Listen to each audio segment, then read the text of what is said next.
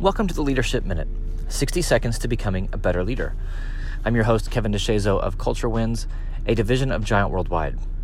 You've done the work to share the vision with your team to try to get them excited and to get them on board to run forward with purpose and with passion. And it just feels like something's missing. Right? They get it, but they don't really get it. And I think as leaders, there's a significant difference between belief and buy-in. Your people may believe it. They may understand the vision.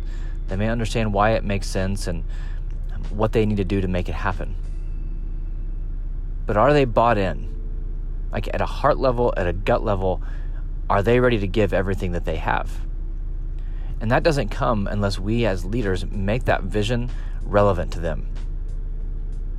We have to make them understand why it matters for their story, the role they can play in it, how they can come alive when this vision starts to come alive. And we can't do that unless we actually know our people. We have to spend time connecting with them, understanding them, listening with them, to understand what part of their story makes sense in the bigger part of the story of the vision that we're trying to pursue as a team and as an organization. The leader's job is not to just give rah-rah speeches and bark out orders. The leader's job is to help their people realize that they have a bigger purpose and how their purpose matches the purpose of the vision, how it plays a role in the overall story that everyone together is building. But that only comes if we know our people. So don't just go for belief. Don't just go for understanding.